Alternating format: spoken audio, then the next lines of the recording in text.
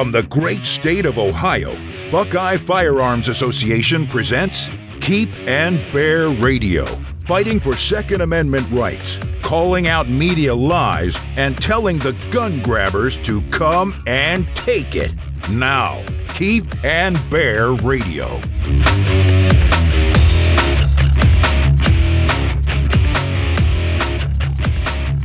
It's been 13 years since the Heller case, 11 years since the McDonald case, and now, finally, another major gun rights case goes to the U.S. Supreme Court. And once again, Buckeye Firearms Association is part of the action. We've submitted an amicus brief to the court for a case that could deliver another landmark decision on the Second Amendment. That's what we're going to talk about on this episode of Keep and Bear Radio. I'm Dean Reek, Executive Director of Buckeye Firearms Association, and I'm joined by BFA Legal Advisor Ron Lemieux. Hi, Ron. Welcome to the podcast. Hi, Dean. Thanks for having me. Well, Ron, BFA recently submitted an amicus brief to the U.S. Supreme Court for an upcoming case. Now, first of all, am I saying that right? Because I hear people say amicus and I hear people say amicus. What's the official word on how to pronounce that? I'm really not sure if there's an official word, but I normally pronounce it as amicus and normally hear it pronounced as amicus. And what's that mean? Well, an amicus brief is a friend of the court brief, and it provides the opportunity for non-parties with an interest in a case a chance to advise and educate a court. It's often filed in appellate cases at the U.S. Supreme Court level, also at the federal circuit level, and of course in appellate cases in state courts as well. So it's for people who are not directly involved in the case, but who have some sort of interest to kind of get their 2 cents in and present information to the court. Yeah, that's right. Okay. The amicus briefs can be filed by many different types of entities, businesses, municipalities, nonprofits, business associations. They all kind of advocate for a unique perspective and sometimes are able to offer sort of a specialized knowledge or viewpoint that is helpful to the court in many instances. So the case we're talking about is New York State Rifle and Pistol Association Incorporated versus Corlett, or at least that's what we've been calling it. The current version of this case, I guess, is called New York State Rifle and Pistol Association Incorporated versus Bruen. So now explain to me, because this has become confusing. This case has had different names. We've been calling it Corlett until very recently. We did some fundraising on it. We've had some information on the website. So why the different names? What's going on with the name changing in this case? Well, Kevin Bruen currently is the superintendent of the New York State Police. So the caption has Bruen in his official capacity as superintendent of the New York State Police, but sometimes those roles do change individuals. So one person may serve in that capacity at one time or another, and then, it changed position. I'm assuming that's what happened in this case. So what was the original, like at the very beginning, what was this case called? So at the district court level, this was called New York State Rifle and Pistol Association v. Beach, B-E-A-C-H. And it was also, that was also how it was titled at the Second Circuit. And then it changed to Corlett for a while, and so now it's Bruen, B-R-U-E-N. Correct. Okay. So just in case our listeners want to look this up, you can probably find it under any of those names, but currently it's Bruen, New York State Rifle and Pistol Association Incorporated versus Bruen, B-R-U-E-N. So I want to talk about this case because, this is very exciting. This is the first case in over a decade that the Supreme Court has officially taken up. But first, let's just back up a little bit and look at a couple of previous cases, which we were also involved in. We've submitted briefs both in the D.C. versus Heller case and then 2 years later in the McDonald versus City of Chicago case. Heller was about 13 years ago, and we did a podcast with Dick Heller fairly recently. And this was like when the dam broke, because the Supreme Court hadn't heard a case in a very long time. This case came along where Dick Heller could not get a license or did not have the ability to have a gun in his home in D.C. where he lived and worked. And of course, this case went through the Supreme Court, and they essentially concluded that individuals have a Second Amendment right to have a gun in the home for self-defense. Ron, how important was that case from a legal perspective? Well, it was monumental. It's a seminal case establishing that there is a pre-existing individual right to possess and carry firearms in the home. Specifically, that's where Heller was circumscribed to the home, specifically applied to the home, and the ruling was limited in that respect. And he was a police officer. I mean, he could carry a gun on the job, but when he would go home and be in his house, he did not qualify. He was not legally allowed to have a firearm in his home for self-defense. And that's what that case was all about. Yeah. At that time, D.C. had a ordinance that prohibited firearms, handguns in the home. And the Heller case kind of blew that wide open and established that the Second Amendment was, in fact, a constitutional right that applied to the individual, and it was a pre-existing right based in self-defense. And it was the first United States Supreme Court case that specifically held that.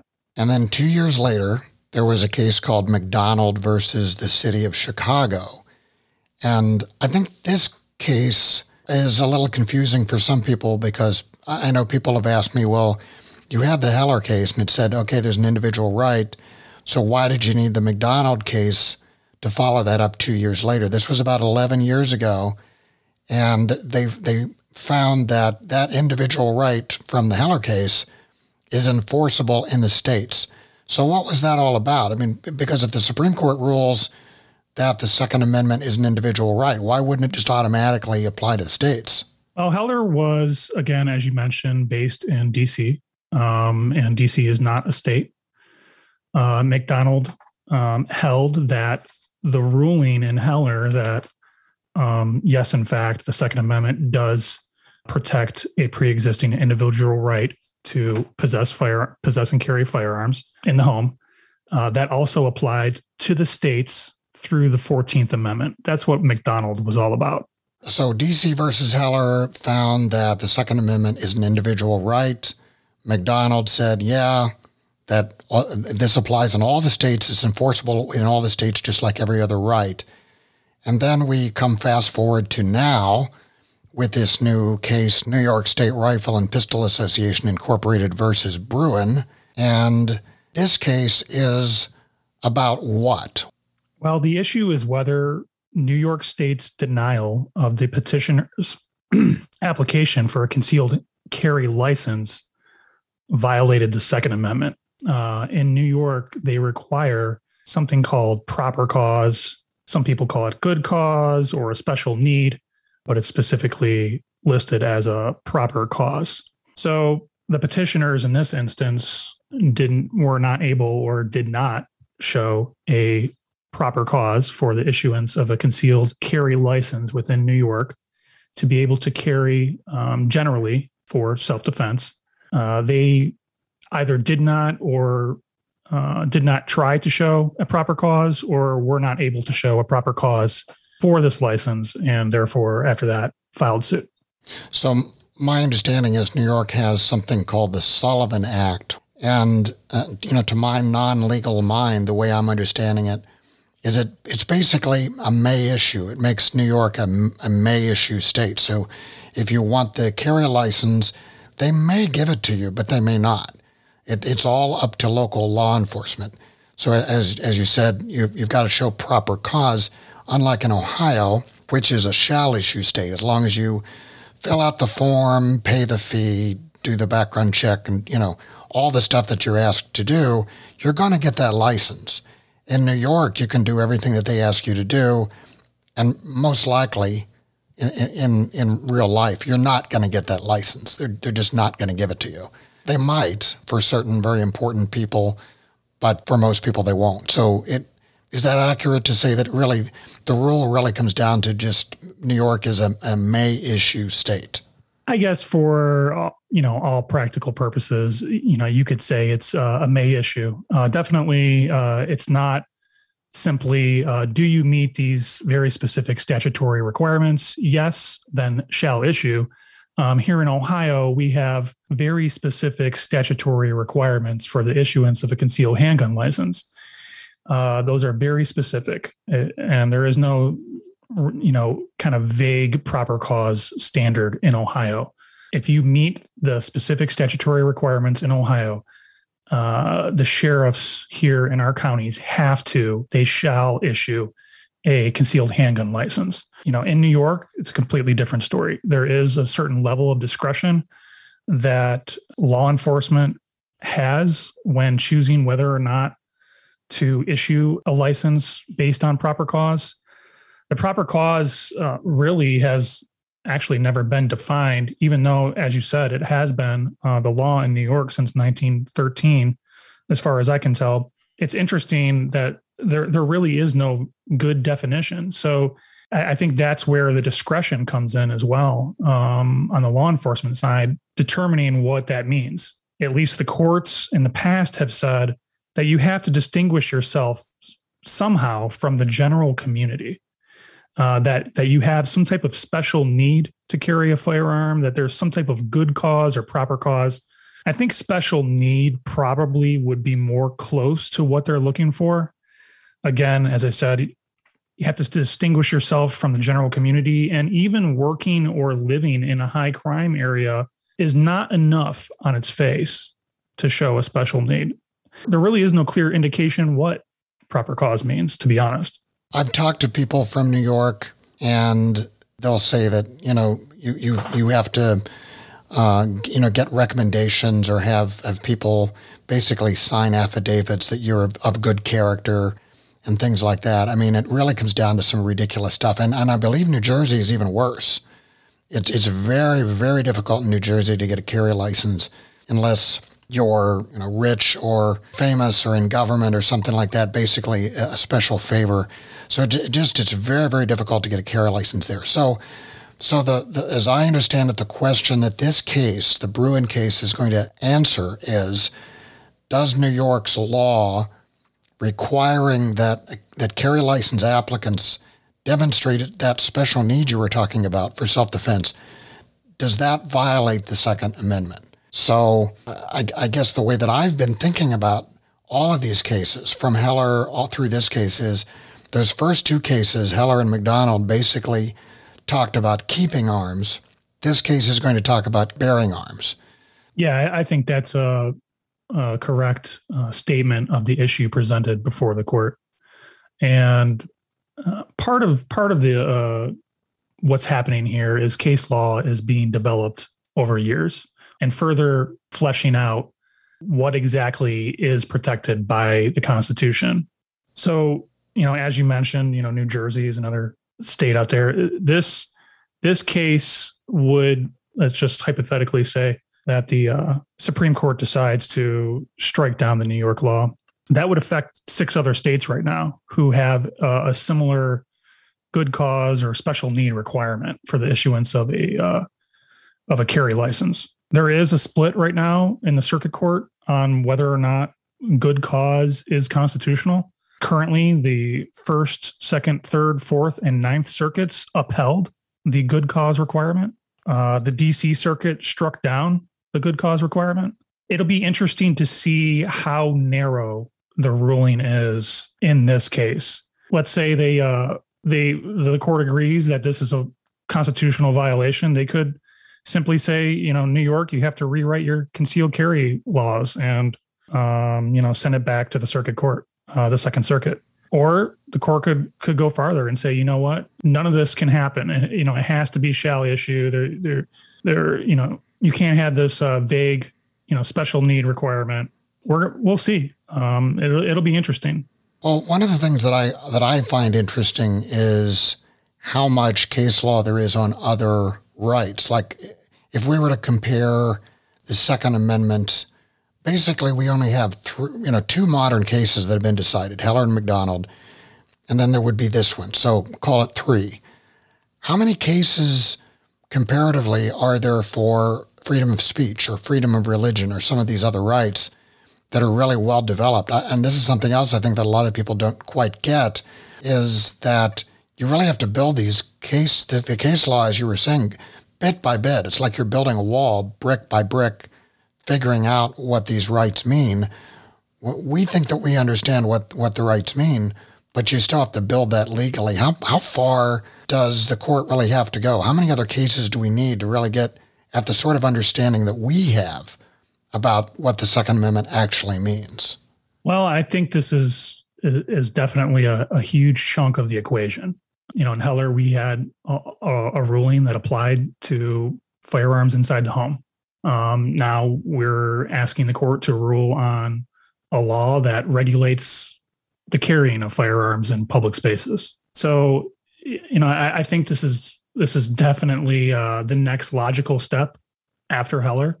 Whether or not there's going to be somewhat related or side issues come down the pipe for the Supreme Court, we'll have to see. So let's talk about this amicus brief now that we submitted very recently. And Ron, can you describe that? We've said that it's a friend of the court brief, and these things are submitted by outside people who have a reason to submit them, but they're not directly involved in the case.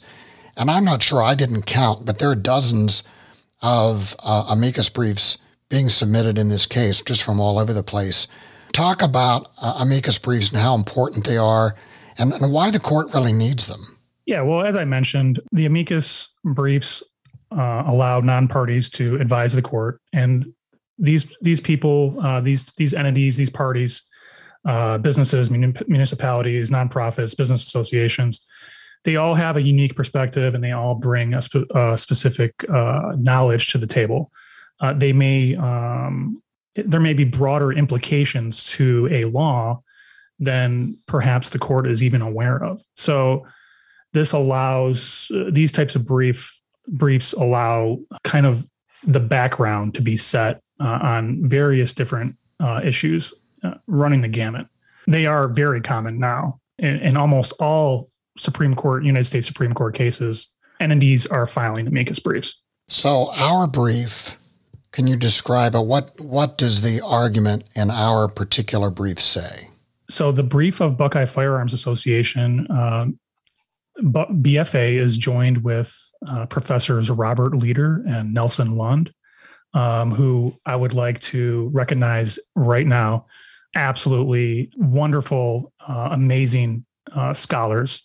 They both are professors at George Mason University, and they're both very much committed to constitutional law and the Second Amendment, and have spoken and written about the issues presented in our brief extensively. So our brief touches on specifically whether or not 18th century American common law shows that states like New York were able and were actually regulating the carrying of firearms in public spaces. There have been some who have argued that certain case law and common law established early in the 1800s did in fact indicate that states were doing this back in the early 1800s.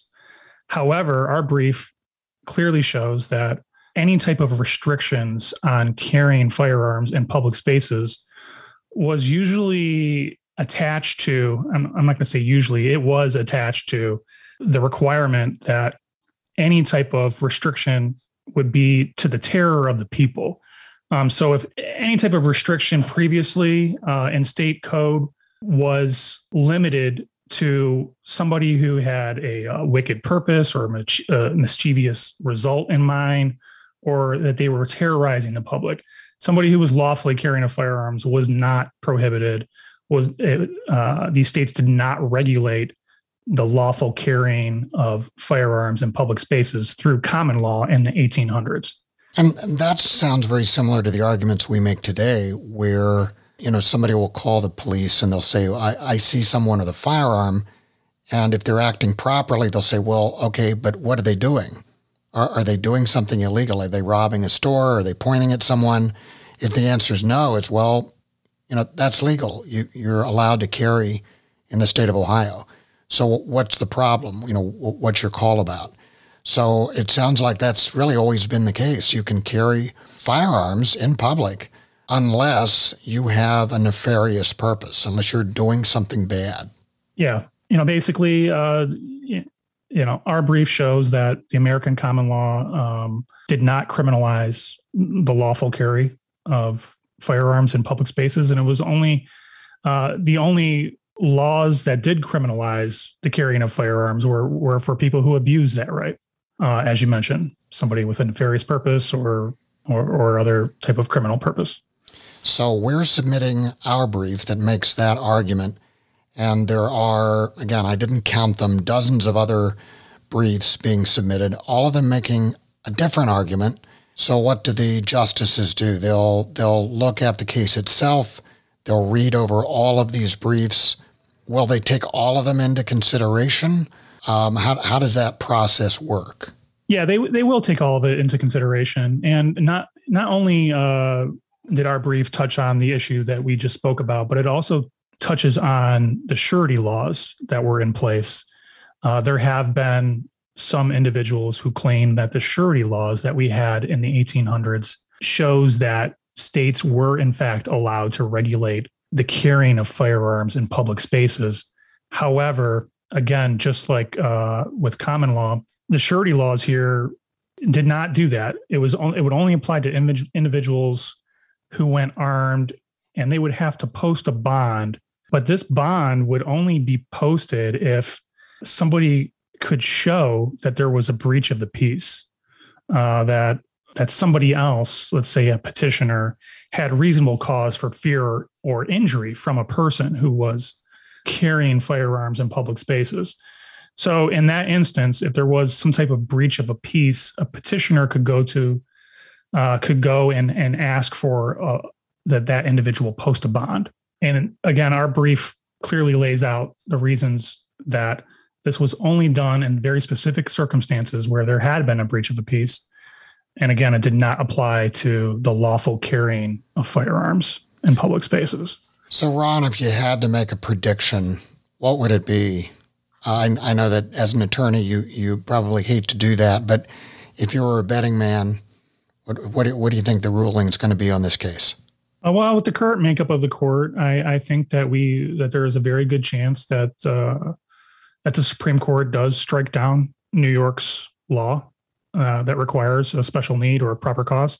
And as I said, they could give specific instruction, very clearly spelling out what are the constitutional bounds of a state when regulating the lawful carrying of firearms in public spaces.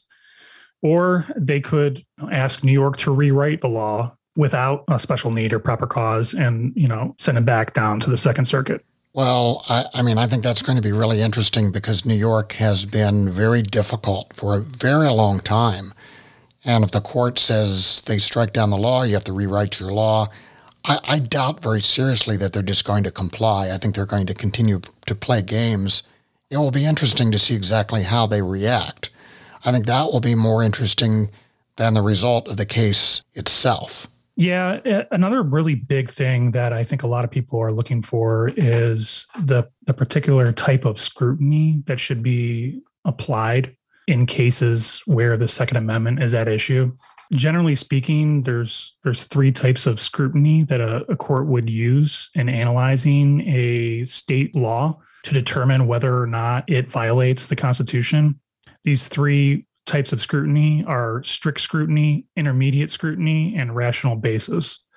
Strict scrutiny is the highest. A state law would have to be narrowly tailored to achieve a compelling government interest.